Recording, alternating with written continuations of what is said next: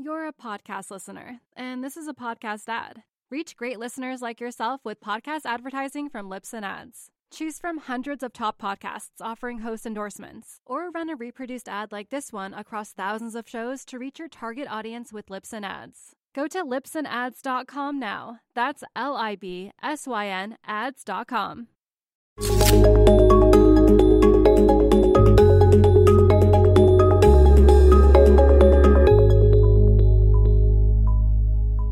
Danielle, good to see you. I was thinking the last time you and I chatted was in New York, like years ago. And both you and I are on the platform all the time. Yeah, no. That was probably right after I'd left the Fed. I mean, a long time ago. Yeah, I still have acute PTSD there. I was like fresh out of the Fed. And you and I are on the platform all the time, and we've never actually got together chatting. And I thought, there's so much going on that I just wanted to pick your brains. But first, before we start, give people a bit of background about yourself, what you're doing, that kind of stuff. So I have the strangest career path, probably not the strangest, but one of the most eclectic that I've ever heard of. I came out of business school, MBA in finance, went off to Wall Street, worked at a firm that's no longer with us called DLJ. Tony James, who recently, he retired from Blackstone, he beautifully sold the firm at the very height of the internet dot boom craze. Some of the equity analysts that I worked with at DLJ made their mothers proud later in life. They went and testified before Congress for all kinds of lovely shenanigans. We're way back there. We've come absolutely full circle. In any event, I got my second master's at Columbia at night after the market closed while I worked full time because I was spending too much money on Jimmy Choo's and champagne. So I said, you know what? It's time to go back to school. So I sent myself back to school. Writing was going to be my retirement plan. 9/11 happened. I landed in Texas as a result after doing this long distance dating stuff and retired, signed a non-compete, sold my book of business back to those nasty boys we inherited from Drexel and the junk bond desk, and agreed to leave the business. Called the publisher of the Dallas Morning News. I said, I'll work for free. He said, that's perfect with my budget. Two big phone calls changed my life, one from Warren Buffett and one from Richard Fisher. And eventually I ended up serving my country. I don't know why at the Fed. I'm the worst bureaucrat in the world. I didn't do sensitivity training when I was on Wall Street, for heaven's sake. I certainly wasn't going to do it at the Fed. But I was there for 9 years throughout the crisis. And I came out, and now I have a research firm, and I do exactly what I used to do for Richard. He saw New York Markets Desk research as sell side in nature. And, they've typically got a guy from Goldman running it, so it should read sell side. And he wanted to be unorthodox. He also did not have a PhD in economics like me, which was rare for Federal Reserve presidents.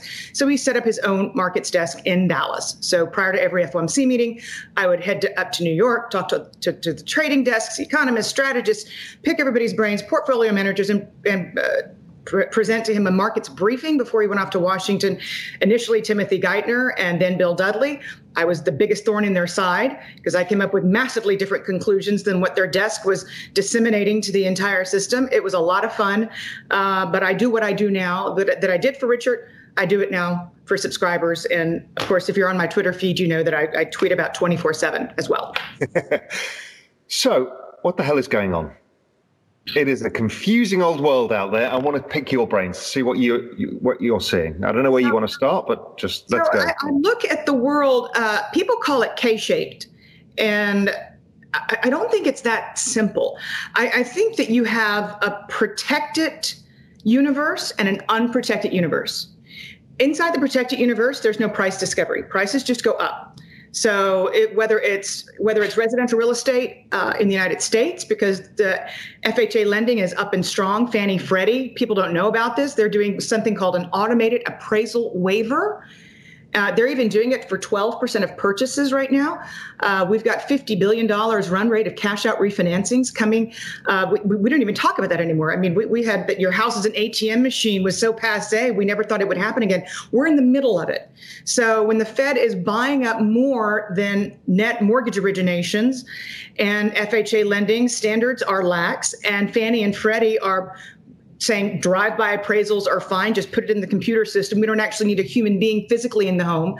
They've got 90% of cash out refinancing volumes right now. They've got 80% of plain vanilla refinancings. And all of this is feeding into this exodus to the exurbs and the suburbs, which is kind of the only fundamental thing backing residential real estate. But I give you all of these details because it is protected. Think of it as being an endangered species. And it's a place that the Fed's transmission mechanism worked. The same thing can be said for the corporate bond market, anything publicly traded, anything capital markets. Figaro, Ligaro a few days ago, a company that will probably be filing, issued debt for 17.5%. We finally have a high in high yield. But as long as you have access to the capital markets, you're also in a protected realm. Commercial real estate missed that boat. And we're seeing price discovery increasingly. Obviously, we've seen it in lodging. We've seen it in retail. Retail was a long time coming. Lodging was something that crashed upon the commercial real estate industry. 50% of lodging-backed CMBS is a full-service hotel.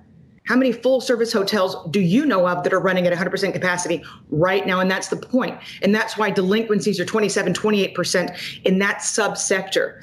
And what's next is office and multifamily high-rises in the middle of urban centers. So, but again, that is an unprotected realm. And that is where you can see some movement. The same goes with currencies. The same goes with volatility. The same goes with commodities. And that's why you're seeing volatility where people feel like they can have an influence on price discovery. Yeah, fascinating. I've been following this story. I call it the insolvency, which is one part of this economy that looks terrible, right? It's anything with debt attached to it has impaired cash flow. And then there's this other half, which is, it's like in La La Land, because the Fed doesn't allow price discovery in a bunch of stuff. The credit market is ridiculous. We've got massive defaults going on, and everyone's got impaired cash flow, yet junk bonds and everything else are just absolutely fine, whistling past the graveyard. Well, right now we're in a sweet spot in the credit markets. The high boil of bankruptcies has come off. What we're seeing is very quiet demand destruction in the background. So you're seeing white collar professionals, and these aren't warn notices. This isn't like Disney's firing 28,000 part-time workers. It's not that. It's KPMG getting rid of 100 people here and there. It's Deloitte closing down, and then another big consulting firm followed them, their UK offices. It's a very slow grind into higher paying professions, which is going to be much more detrimental to the economy. But for now, because the United States perceives the virus as being behind it, the credit cycle is taking a pause. And because the market still thinks that there might be stimulus before the election, there's still hope out there. I think once we get past the election, however many days away it is, companies that are on the brink, teetering on the fence, they're going to say, if there's no money in the hands of small businesses and 20 some odd million, it was 23 million reported recently, let's take 3 off for all the fraud and the swings and blah, blah, blah. But let's say 20 million Americans still collecting unemployment insurance. If you're close to insolvency and you want to restructure something, you pay yourself a big bonus and then you file. If you know that Americans and small businesses aren't going to have anything in hand until Valentine's Day at the earliest, you stop, you study the calendar and you say, so here we go. So I think we're going to see the second wave of insolvencies and Chapter 11 filings come after the election. And it's determined that really we're going to hang out two certain cohorts, the unemployed and small businesses. We're going to hang them out to dry until Valentine's Day. And if that's the case, then you'll see a resurgence here, BCY Go function on your Bloomberg. And also, we talk about the virus, and again, I don't want to get involved in the shit fight over how people interpret it, but all I do know is cases are rising everywhere around the world. And the fact is that the baby boomers, who are the wealthiest cohort in the world, are going to take evasive action, regardless of whether governments create them. So if Biden gets in, they'll have some more rolling lockdowns than they would if Trump gets back in. Either way, people are going to take evasive action. So all I can see is a renewed slowdown in growth. We're seeing it in Europe already because they've got it bad. And so, I don't know, I just wanted to see what your thoughts are. My kind of hunch is that we go through this, we've got a 4-month window, as you say, where we may have no stimulus, slowing growth, and a load of these small companies particularly on the precipice. How do you see this next kind of 4 months play out? So, at the risk of waking the demons on Twitter, because you mentioned the case word, you mentioned the C word, don't mention the case word because we're testing more. So the way I see it in terms of curbing consumption is if you know somebody, a relative or a friend who's in the hospital, it's pretty simple. Either they're at home and COVID's a no big deal and they got over it in a few days, or somebody I know is in the hospital. Right now, we've got 41,350 hospitalizations in the United States. That's what I look at because that is what is going to curtail somebody's consumption behavior. You've got Republican governors in Nebraska right now doing partial shutdowns, New Mexico. You don't have to have a change in the White House for the governors to say, you know what, we're a low density, low capita state, and yet, but in our hospital system matches that population. So they're going to do what they have to do to not overwhelm their individual systems. So you'll see pockets, but right now, if you look at the R0, if you look at the transmittability of the virus, we're down to 4 states, 1, 2, 3, 4. With an R0 of less than 1. So the vast majority of the country is, call it 4 weeks behind where Europe is. So you got the European composite PMI this morning, the business outlook, and the differential between the business outlook and the US PMI this morning was one of the widest gaps in the history of the two. But again, if you want to connect the dots, look at hospitalizations and bring them together. And that's where we're headed. It's just with a lag. Yeah, and what I always have a problem is, I guess you do the same, is people put their own biases on this, and our job is just to look at the economy. Right. And so, simple. Yeah, is the economy going to pick up or slow down in probability terms? Well, if the virus comes back, it's likely to slow down. Right. I mean, you've got your top 2 quintiles of earners in America. The top 40% of income earners are responsible for 61% of consumption. You get a similar picture if you look at people 55 plus, because they simply have more wealth accumulated after living here for longer. So Gallup polling, and I don't quote many polls at all, but if you checked Media Bias Fact Check, it's a fantastic website. It shows you exactly where on the spectrum your source is in terms of left to right. Gallup is smack down the middle since 1935. They have no bias. They simply take the surveys and report the data. People who have college educations or more believe in the efficacy of masks, meaning if they're in a state where most people don't and they're acting like cowboys, your most educated people are going to be like, here I am, I've got my Instacart, I've got my Amazon, I'm fine. By the way, I'm in a bigger house, I've spent more, furniture sales have gone through the roof, home improvement has gone. This is all a reflection of people saying, my house is my bunker. But if you have people stay away from consuming who are either in a demographic cohort, older or wealthier and more educated, you are going to put a governor on growth. It's as simple as that. If you look at if you look at small businesses in high zip code areas, Opportunity Insights is just a treasure trove of data. But if you look at high zip code small businesses, there's a higher percentage of them that are closed in high zip codes because people come out less, because they trust. They're educated enough to say, why is politics involved with science? So they just step back from it and say, I'll be out when it's safe. You let me know. Yeah, exactly right. So why is the bond market not seeing this? It kind of backs up a bit.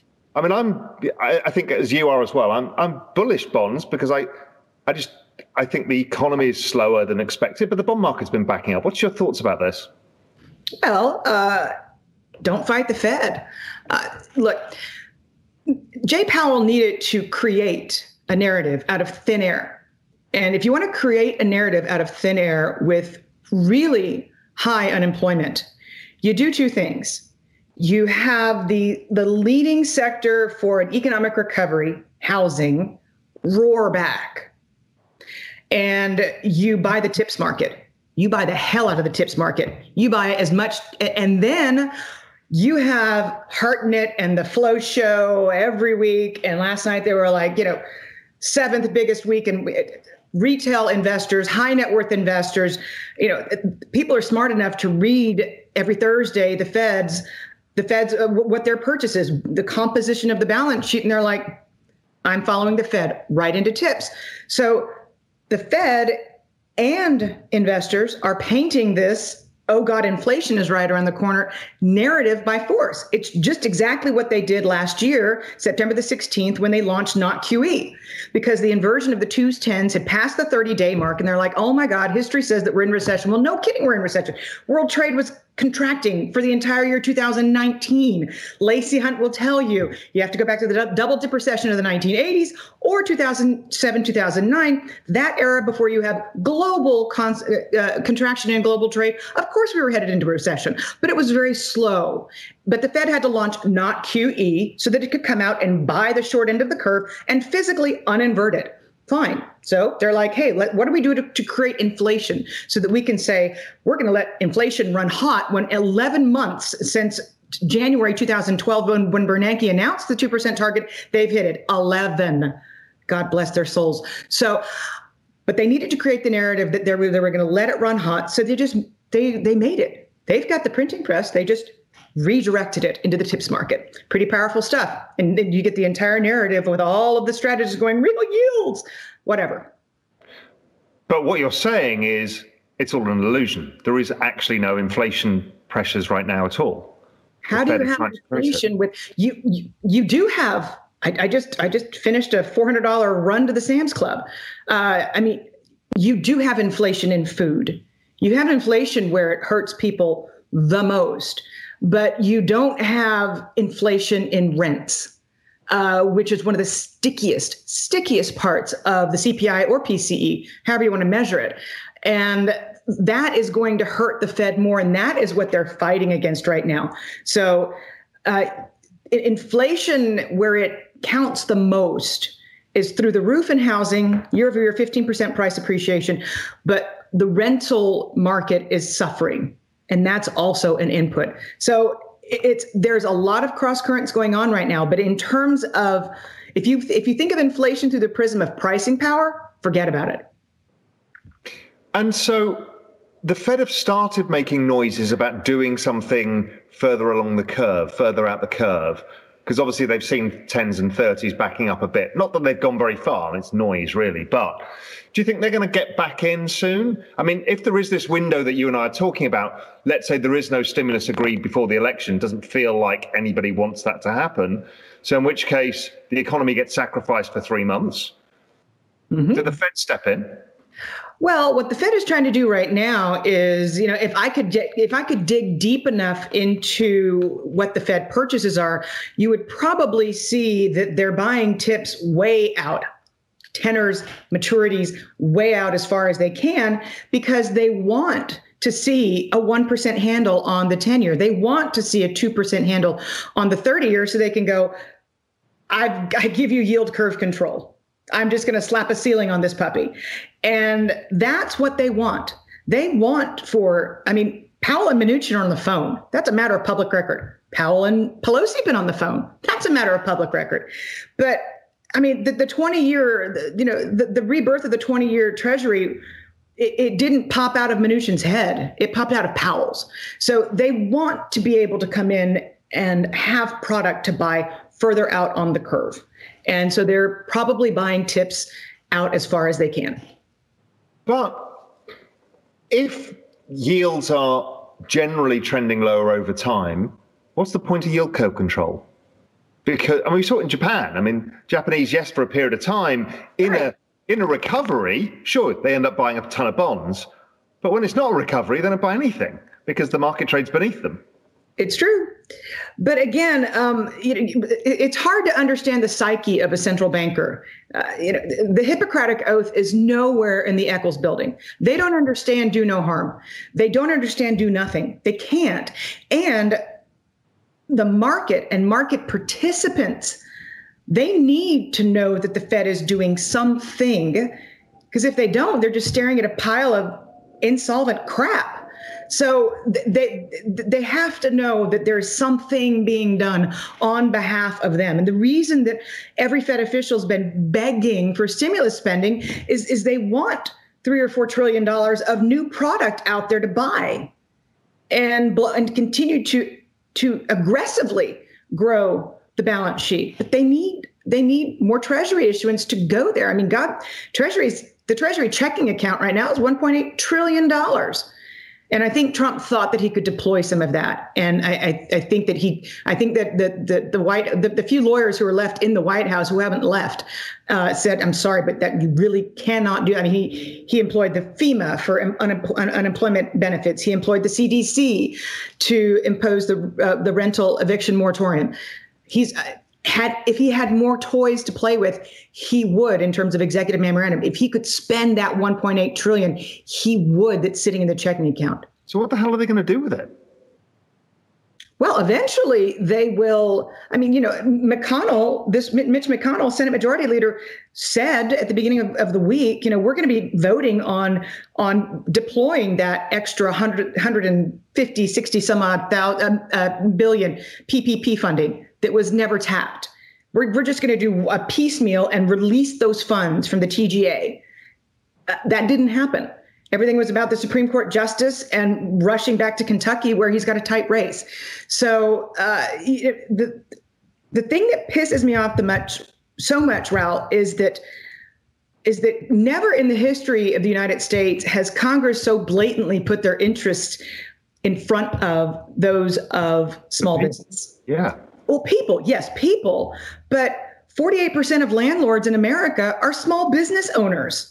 They've been hung out to dry.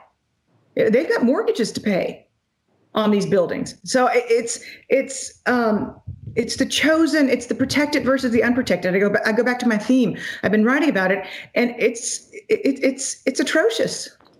And it still amazes me that it doesn't get more public discourse. I mean, as you say, what you're doing is protecting the old guard. Everybody, it's the 1% versus the 99. This is the core of the economy, the small shops, and New York's been decimated, and nobody's there to help them. Yep. I think there's 170,000 restaurants closed in New York. Yeah.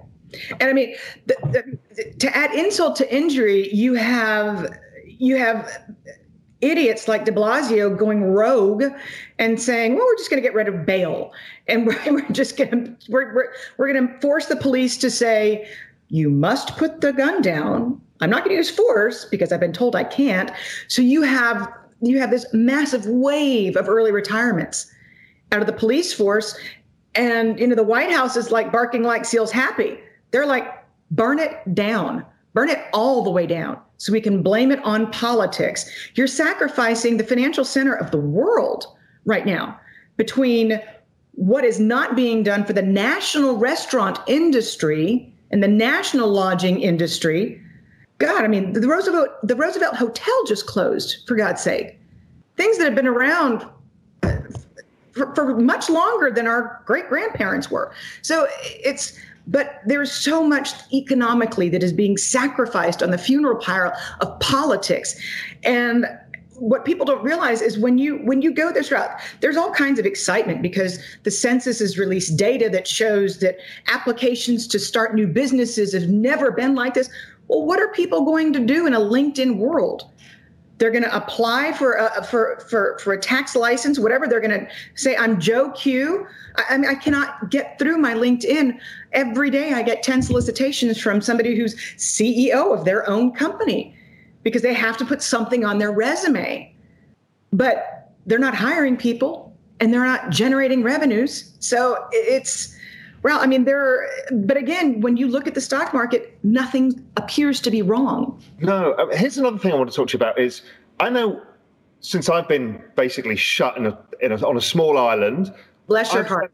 I've been spending money doing my house up, things that needs to do, blah, blah, blah. And many of us have done the same, right? It's like, oh God, the deck needs doing, those windows need doing, and all of that stuff, right? So we've brought forward a ton of consumption to do stuff. I'm more concerned than others are about 2021. Everyone thinks it's a shoe-in recovery year. And I'm like, well, I've never seen a recession that's lasted less than 18 months, ever. So why this case? What do you think? You're a podcast listener, and this is a podcast ad. Reach great listeners like yourself with podcast advertising from Libsyn Ads. Choose from hundreds of top podcasts offering host endorsements, or run a reproduced ad like this one across thousands of shows to reach your target audience with Libsyn Ads. Go to libsynads.com now. That's LIBSYN ads.com. So, I mean, right now, I think if I'm at the National Bureau of Economic Research and it's my job to date the recession, but let's say we see a 35% print. That's kind of the best one out there when we get the GDP report next Thursday. The question is, what's going to happen in the current quarter? If I'm at the NBER, how do I date this puppy? Well, industrial production's still kind of on the floor. Your survey data is really good.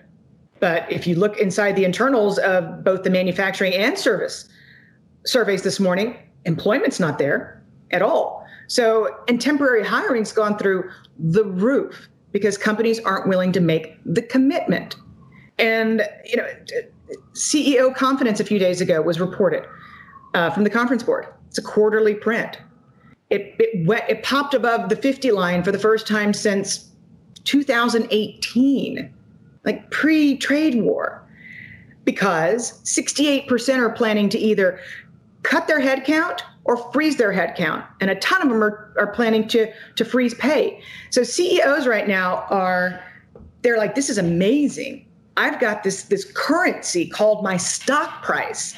I can go buy whatever I want. And in the process, I can fire a ton of people. And I can get all the synergies that my consultants are telling me and my investment bankers are telling me that I can get. And that's all well and good. But in terms of productivity, economic output, it's a nothing burger. It's not. It's financial engineering in a different way. But the victim here is going to be employment.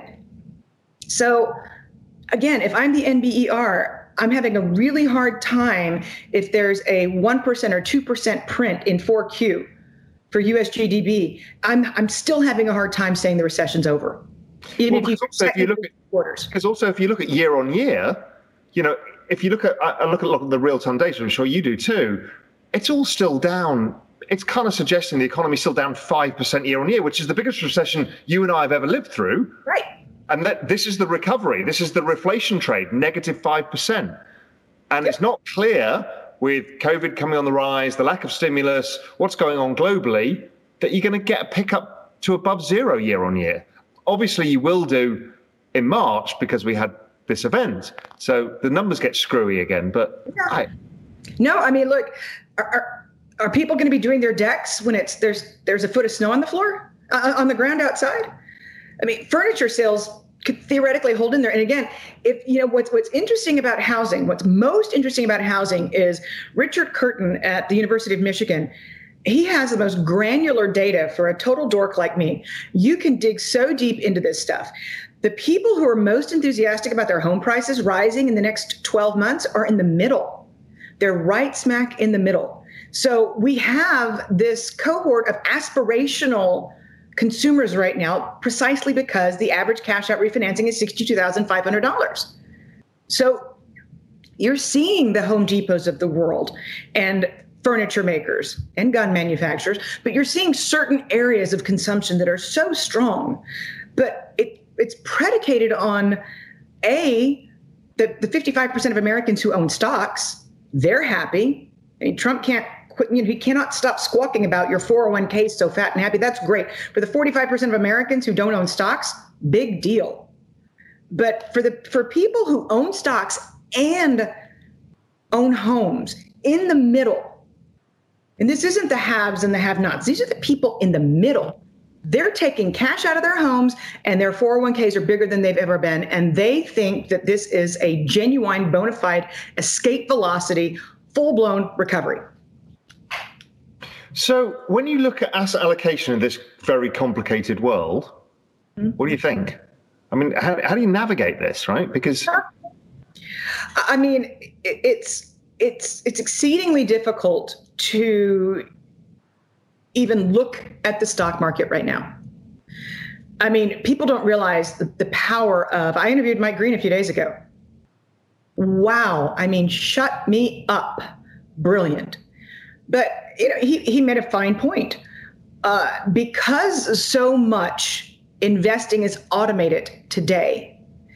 If investors have any kind of a drawdown in their stock holdings and they're in some kind of an automated target dated fund in their 401ks, March 23rd came to his mind as a big day. March 23rd also is when Jay Powell pulled out his double barrel bazooka. But on that same exact day, there was a massive rebalancing where all of this passive money had to flow out of bonds and into the stock market. So, but again, as a fundamental investor, how do you position yourself when you know that everything you learned in Portfolio Management 101 is out the door? I mean, for God's sake, fine, stock buybacks are down 66% year over year. Apple's still out there, balls to the wall, nuts on buybacks. So are a lot of companies that can. And so between passive investing and that feeding this beast, I think it's very difficult to position yourself in the stock market.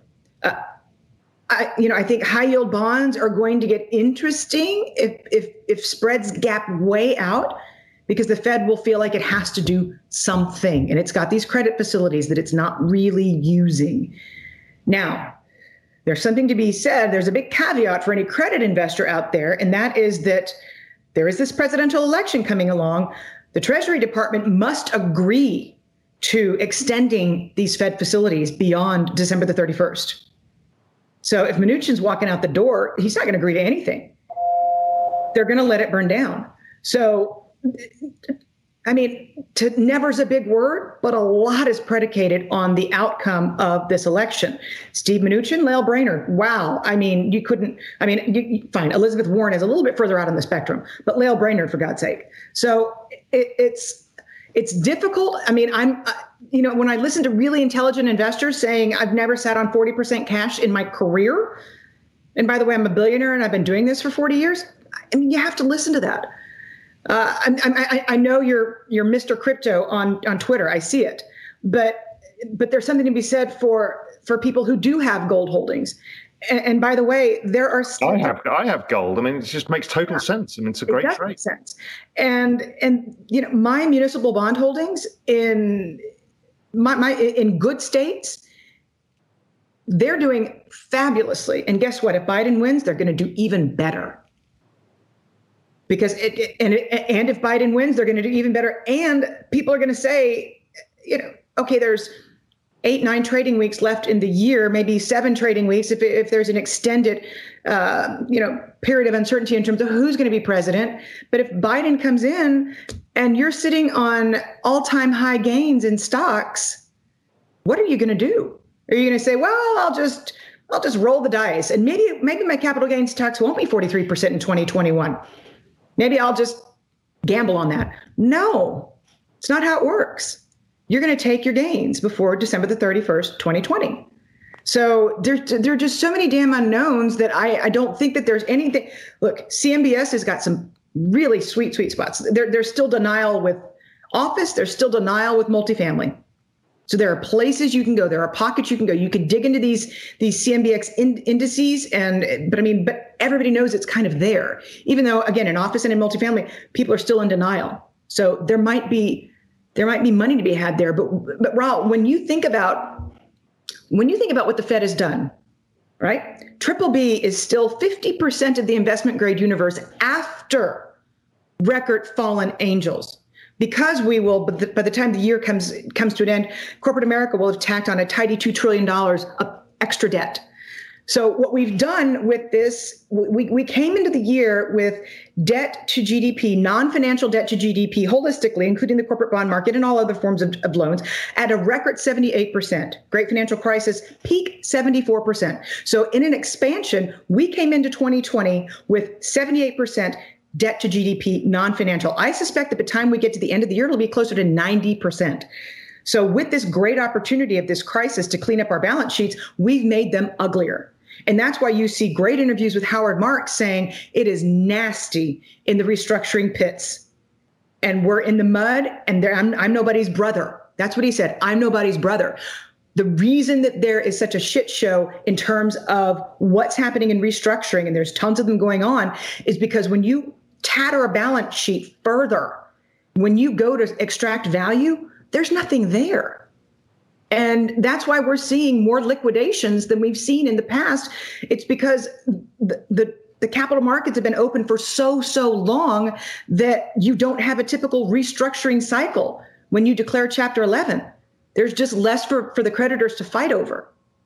The other thing that Mike Green talked about when I chatted with him recently was the increase in jump to default risk, because the Fed is supporting the bond market. So the bond market is not a signal. I've been using the equity market as a signal because we saw the same in Europe. The European bank bonds kind of hold up, but the equity doesn't, right? The equity goes to zero. Yes. And Mike's like, this is a problem. Yes, equity may fall. We've seen it in, let's say, GE and stuff like this, these big indebted old economy names. The equity falls, the bonds hold up.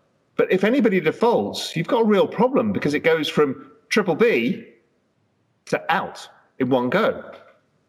That's the point. Is it's not just that it's over indebted. It's that it's more over indebted than a triple B's ever been. Yeah. So you go from investment grade to gone. Yeah, and how portfolios deal with that, people haven't figured this out. And the Fed is hiding the price signal. Oh, yes. Because normally the bonds would sell off, bonds would sell off, you get out of the trade. But this, your bonds are here, and then they're worth zero. And here we are. So another question I want to ask you is about what happens if the election isn't decided? What happens then with the negotiation? Does that just absolutely categorically stall everything in terms of stimulus or anything else? So let's say we don't know the votes, or Christ, it's split. So, the Republicans hold the Senate and the Democrats hold Congress. I mean, there seems like there's a lot of banana skins to slip up here. There are. And there's a lot more risk right now for the GOP in terms of the Senate, and they know that. So that it's pretty amazing to see that a lot of the GOP's thrown in the towel on the presidential race because they're so desperate to hold the Senate. And so let's assume that they got their way, right? So let's say Biden gets in, the GOP holds the Senate. Well, then there goes the stimulus and all of the big new Green Deal and all of that stuff, right? You have to wipe the whole lot out of markets because they're never going to allow it to happen. It's going to be gridlock at a very tenuous juncture. And, the furthest that the Republicans wanted to go was 400 a week. Pelosi was saying 600 a week additional unemployment insurance. Where will the bank lobbies fall? Pelosi's plan has another 12 months of forbearance. So right now you've got 7% of Americans with mortgages who are not paying their mortgage, and that clock runs out on March the 31st. The CARES Act provided for 12 months of forbearance. But, if I'm the lender, if I'm Wells Fargo is a bad example in terms of lobbying power on the Hill. But if I'm another big mortgage lender and the bill says another 12 months, so 24 months, March 2022 is the first time that I can A, foreclose, or B, say, send me a mortgage payment, you're asking a lot of lenders. And the GOP is going to know it if they keep the Senate. So little details are going to have big economic implications if you have what you described. Biden, the Senate stays with the GOP, the Democrats keep the House. Yeah, it just feels to me the market's not pricing any different outcomes. And they're kind of assuming that stimulus comes faster. All of this just feels like a big, scary 3-month risk ahead of us. Well, you've got a little debt clock running out on December the 11th. So, I mean, something has to be done during the lame duck, or you're going to have the government shut down. So a contested election. I mean, that's why Michael Bloomberg poured $500 million of his own pennies into the state of Florida, because so few swing states this year are up for grabs. Florida's one of them, and they're still neck and neck. I mean, it's like, God, I mean, history's not supposed to repeat itself. So God help us if we have Bush Gore and hanging chads or whatever the modern day virtual equivalent of a hanging chad is. But that's why so much money's being poured into Florida right now. And Texas?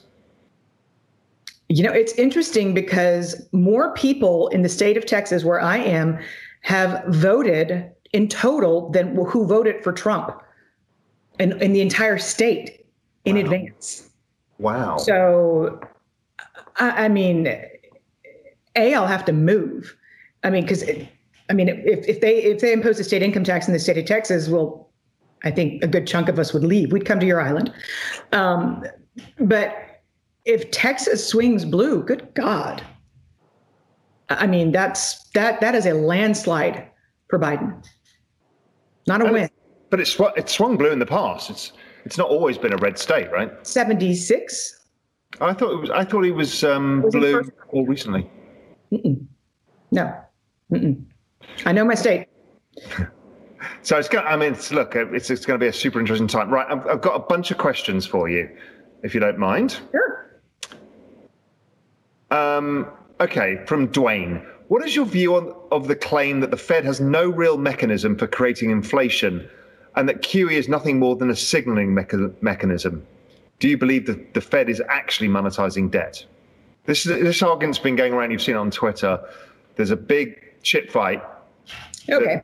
So, Dwayne, you've not read Fed Up, because if you had read Fed Up, you would remember the scene when Stanley Fischer was at his first FOMC meeting, and he stood up and he said, "Why don't you use the headline PCE?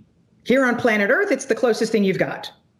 This is before the New York Fed quietly created an inflation metric that included asset price inflation that they then put in the basement. But Stanley Fischer said, "Why don't you use headline CPI?" And some intrepid staffer in the back of the room raised his hand and he said, "Well, if we didn't use the core PCE, our models would fall apart." And so Bullard, who I'm not a big fan of Bullard, but Bullard said, let me understand this monetary policy. This is how it's made. Crap in, crap out. And that's basically the case. The core PCE uses Medicare and Medicaid reimbursement rates to impute healthcare. It understates housing by a mile. And that is, again, I don't say that after Ben Bernanke got his inflation target in January 2012, I don't say willy-nilly that the Fed's only hit that target in 11 months. They've not hit that target by the design of the inflation metric that they use, because it works with their models. It's the only thing that can give them cover to hide behind so that they can keep up the QE ruse. And QE is the reason that Fed officials are begging for stimulus spending is because they know that they're a one-trick pony. They know what the correlation is between the S&P 500 and the growth of the Fed's balance sheet. That's all they know. And a monkey could figure that out. But they do like to provide the illusion that there are other things. But yes, and this is where Lacey Hunt and I depart. Even if they don't reopen the Federal Reserve Act of 1913 to allow the Fed to buy treasuries at auction, which would require the law to change, what difference does it make if, and you see that the TIX flow, you see foreign investors stepping back from our treasury market, meaning the Fed had to step in. So if the Fed is effectively absorbing treasury issuance, why wouldn't you call it monetization by any other name if it's de facto? I mean, people are like, well, they're going to reopen the Federal Reserve Act. And I'm like, Congress doesn't have to do that. And by the way, in the BlackRock fine print, in the BlackRock, people say the argument goes, and I'm not wildly interested because it's too wonky. But everyone says, well, the Fed can only add to reserve assets of the banks. So if the banks don't lend, because we've got, M2 is through the floor, so therefore you can pump as much money in. Works. No, you're not forcing the banks to lend. No. In the sense of how they envision it, I mean, it's their senior loan officer data. It's a Federal Reserve survey, for God's sake. They know that lending standards are going through the roof. They know that things are tightening up. They know that banks are not extending credit because banks can't do price discovery on their own credit books with the Fed where it is. So no, you're not creating you're not generating economic growth. But we had an entire cycle of non-productive gains by building a bunch of homes when 4 out of every 10 Americans were indirectly or directly employed in the housing market. And then we just flipped a switch and said, you know what? Okay, what's the next non-productive endeavor that we can embark upon for 11 years? Oh, I know, finance. We'll just do financialization of the U.S. economy, which is not productive. So had companies been growing organically, we wouldn't be in the mess we're in today. But instead, they were like, Ed Yardeni himself, who's been a bull for as long as I've been alive. Ed Yardeni himself, his data showed 56% of debt issuance, 56% of share buybacks were financed by debt. So again, it's not productive. But as far as QE actually working, it's the signaling mechanism. Yeah. It's the faith. It's the confidence bubble that my buddy Peter Boockvar talks about. That's what this is. This is all a confidence game. But is it a confidence game if there's a blue sweep and we take $27 trillion of debt and make it 40? That's when you go from disinflationary pressures to stagflationary pressures. And that's a different ballgame. So another question that's related to that then is kind of like the question that I asked. The Treasury curve's been steepening. Do you expect that to continue? Or do you think it's gone too far now because of the reasons you said, and maybe steepens later for the other reasons you said? I mean, how do you see the bond market right now? So a buddy of mine tweeted out this morning a graph of the 30-year, because everybody's got their eye on the long bond right now. And it is still, a few days ago, it kind of bumped out of its 200-day moving average. But you can look back 52 weeks and see 2.24. We're not talking about a dramatic move here. And again, it has to do with the fact that even though the Fed has tried to dictate through policy that fundamentals don't matter, the last market you're going to convince of that fact is the bond market. Because the stocks will buy the Fed's narrative all day long and on Sunday. Yeah. But the bond market is always going to be more skeptical. So, I'm personally in the long bond. Yeah. Own it. Yeah, so, but I'm not even talking my book saying, could we see it? The trade is so crowded right now. The short Treasury trade. I checked it. It's 4 standard deviation short. It's the biggest short I've ever seen. The same exact investors are all short the dollar. Yes. So, but did I mention that Europe is 4 weeks ahead of us in terms of their service industry beginning to contract again, and their hospitals filling up again? Again, there's only so much latitude that I think, unless the bond market has lost its mind, there's only so much latitude that the bond market gives you when the fundamentals are staring you in the face. Yeah. And that's why we haven't seen gaps. We haven't seen, we haven't seen 2% on the long bond. As long as this steepening trade has been going on, it has been painful to watch basis point by basis point. You're a podcast listener, and this is a podcast ad. Reach great listeners like yourself with podcast advertising from Libsyn Ads. Choose from hundreds of top podcasts offering host endorsements, or run a reproduced ad like this one across thousands of shows to reach your target audience with Libsyn Ads. Go to libsynads.com now. That's LIBSYN ads.com. So do you think, it's a question here about stimulus. So let's assume we've got this blue wave and there's a bunch of new spending coming. Does the Treasury market choke up on it? And when does it happen? Because it never really happened in Japan. It's never really happened in Europe. Does it happen in the US? But remember, Raul, it's not, you're talking about it didn't happen in Japan when China was coming of age and the global economy was this massive support system, and the Japanese bond market is held inside the country. So it occurred in a vacuum against a backdrop of a global expansion, and a big one, led by China being the marginal driver of growth. Mm-hmm. I do have sympathy, and we are guiding our clients right now to focus on beneficiaries of the China narrative. But I'm good friends with Leland Miller, and I know a lot of it is narrative, and a lot of it is infrastructure spending. But there's going to be some direct emerging market Asian countries that are going to be beneficiaries, but also because they're not going to be hit by a second wave at the same time. So you're going to have two things working for them. But but again, my point is, when the Japanese experience occurred with Japan got out of QE, they did quantitative tightening in full and extricated themselves from the policy. They went back in. But right now, we're all doing it. Every single country is crazy QE. Hence and Lagarde just said 2 days ago, she was like, well, the virus is back earlier than we expected, so we're going to have to go do something, because that's what central bankers do. They have to do something. So Lagarde's going to go do something.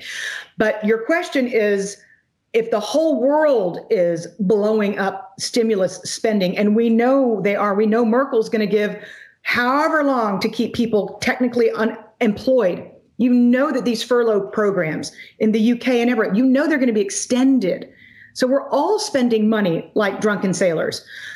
But in the United States, we're going to take it to a different level if there's a blue wave, a whole different level. And you could envision easily $2 trillion of infrastructure, which, by the way, we need. So that actually is productive. Why we've managed to come through the sharpest slowdown from the Great Depression and not put Americans to work when we don't need to build the Hoover Dam, we need to repair the bridges? I don't know. That shows you how dysfunctional Washington, D.C. is. But there will be some productive stimulus spending if there's a blue wave, because Republicans don't want infrastructure spending because they don't want to give the Democrats a win, and Democrats don't want infrastructure spending because they don't want to give the Republicans a win. That's how policy is made. But if one party can take credit for all of it, FDR style, they'll do it. So that'll be a couple trillion. And then we know that the HEROES Act was 3 and change. And then you know he's going to start his Green Deal immediately because it's going to create jobs. He didn't explain in the debate how it was going to create jobs, but he promises that this Green Deal is going to create jobs. So you could easily get to $5-7 trillion immediately of stimulus spending. Then you start to worry about stagflation, because China has its eye on the eventuality. I'm not one of these people, trust me, they're at 3 a.m. on my Twitter feed. They're like, we're losing our reserve currency status at 5 p.m. tomorrow. I'm like, dude, go get some sleep. Seriously. But China does have its eye on that. And China does have a third. Huawei itself has a third of all the telecommunications equipment in the world. And they are the next generation of AI. And if they see this as an opening, right? They came out a few weeks ago and said, we're going to strategically take our treasury holdings down to $800 billion, and we're going to keep them there unless there's a military conflict. I'm like, somebody just said that out loud in China, and nobody paid attention to it. So they're actively, proactively, because they know the Fed's going to buy everything. So they're stepping back from our treasury markets like the tree in the forest that nobody hears falling.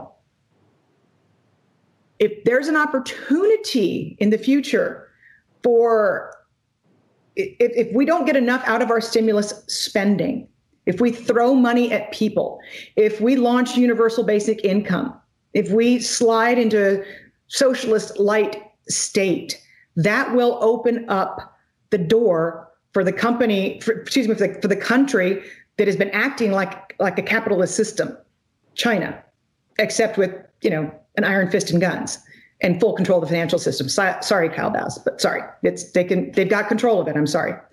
But if they see our stimulus spending be non-productive and just tack on to the balance sheet, then you start to see an opening for a switch in the reserve currency. Somebody's asking about, and this is everybody's worst nightmare, do you think this debt boom can keep going beyond 2021? I mean, is this not the pin that pricks the debt bubble? And if not, what the hell does that mean? I mean, look, the stimulus spending I just described is going to be hoovered up by the Fed. So how does this finish then, Danielle? Where does it finish? Well, it finishes if and when, again, there is a perception. It finishes, Raul, based on fundamentals. But what fundamentals? Debt growth keeps going, governments keep spending, the Fed monetize it, goes on their balance sheet, they peg the yield curve. So inflation's at 3%, they don't care because the bond yield, they just keep buying every bond like the Japanese did. Where does it stop? Well, that's when yield curve control truly comes in, because then the Fed would be fighting a war. Yeah, I mean, they'd have to buy every bond. I mean, the Fed would have to buy every single bond, because what you're describing is a good portion of the U.S. workforce, as companies automate, as layoffs continue in the background. I see the initial claims data. I get it. But they're still automating at the fastest rate they have. So there's going to be a massive drag on the labor force for years.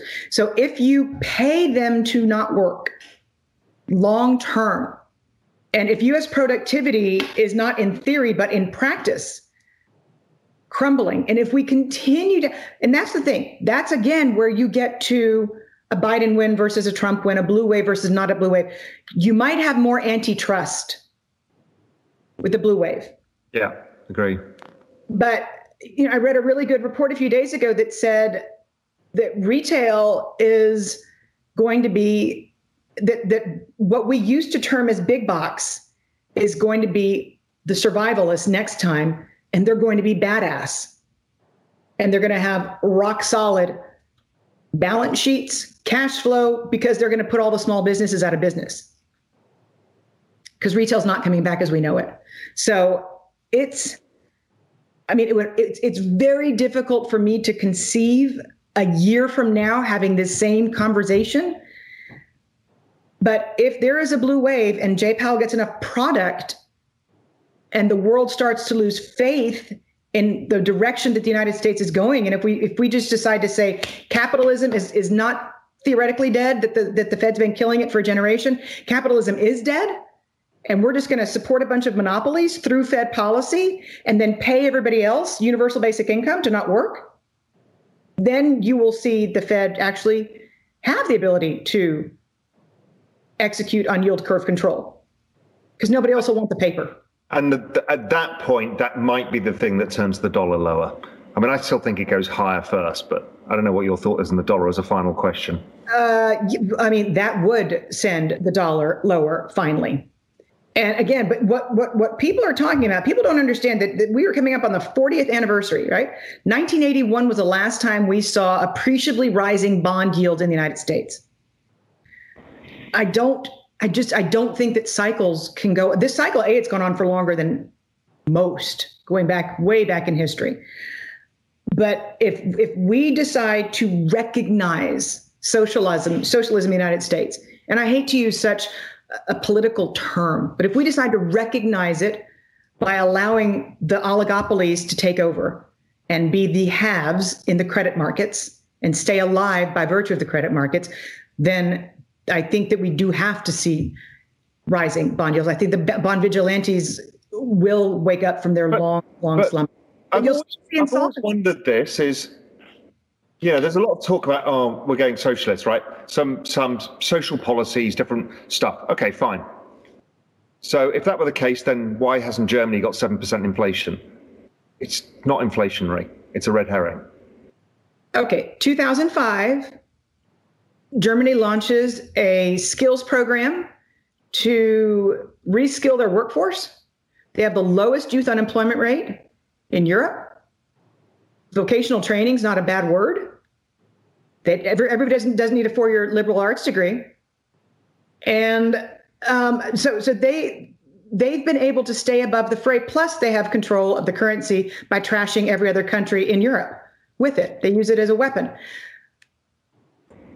Where Germany is vulnerable, what I'm trying to say, Raul, is that Germany got a return on its investment for the money that it put into its economy. But others didn't, right? So even Southern Europe can't generate inflation. Oh, gosh, no. Sweden doesn't. So I'm just not sure the social policy.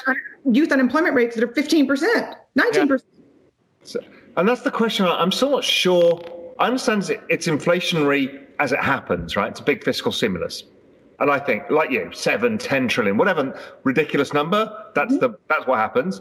Yes, that's inflationary temporarily, but I'm not sure it changes the structure of inflation because of demographics and and because of technology and because of all of these things. That's why I say stagflationary. I'm not saying that. I'm saying rising bond yields and stagnant growth. Yeah.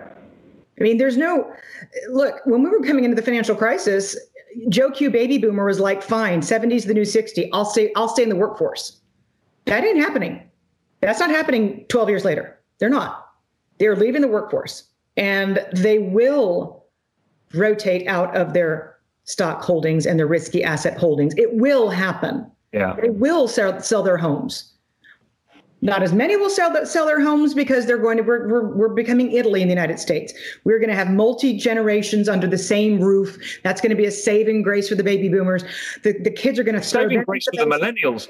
It helps the millennials. It helps the baby boomers. It does. It's a no-brainer, really. They're just going to switch places. Their kids are going to come up to the top floor so that they can procreate, and they're going to throw their parents in the basement.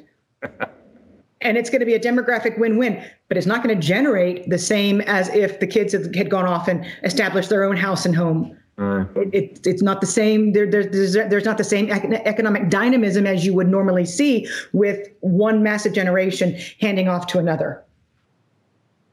True. Danielle, listen, amazing. Lots to think about. I'm sure people have loved it. Lots to cheer over. And let's see how the next 2 weeks plays out. Yes. And then the next 3 months after that. Because, I think it's you and I. There's one day to keep in mind right now. It's if nothing can be done, then we're looking at money in hand on Valentine's Day. Just think Valentine's Day. And that's where you should have your short-term view in terms of where the economy's headed. Again, and follow hospitalizations. Go to the COVIDtrackingproject.com. Forget the cases, just follow hospitalizations, because that's what's real to people. So absolutely. Danielle, as ever, fantastic to see you. Absolutely. Thank you. Take care.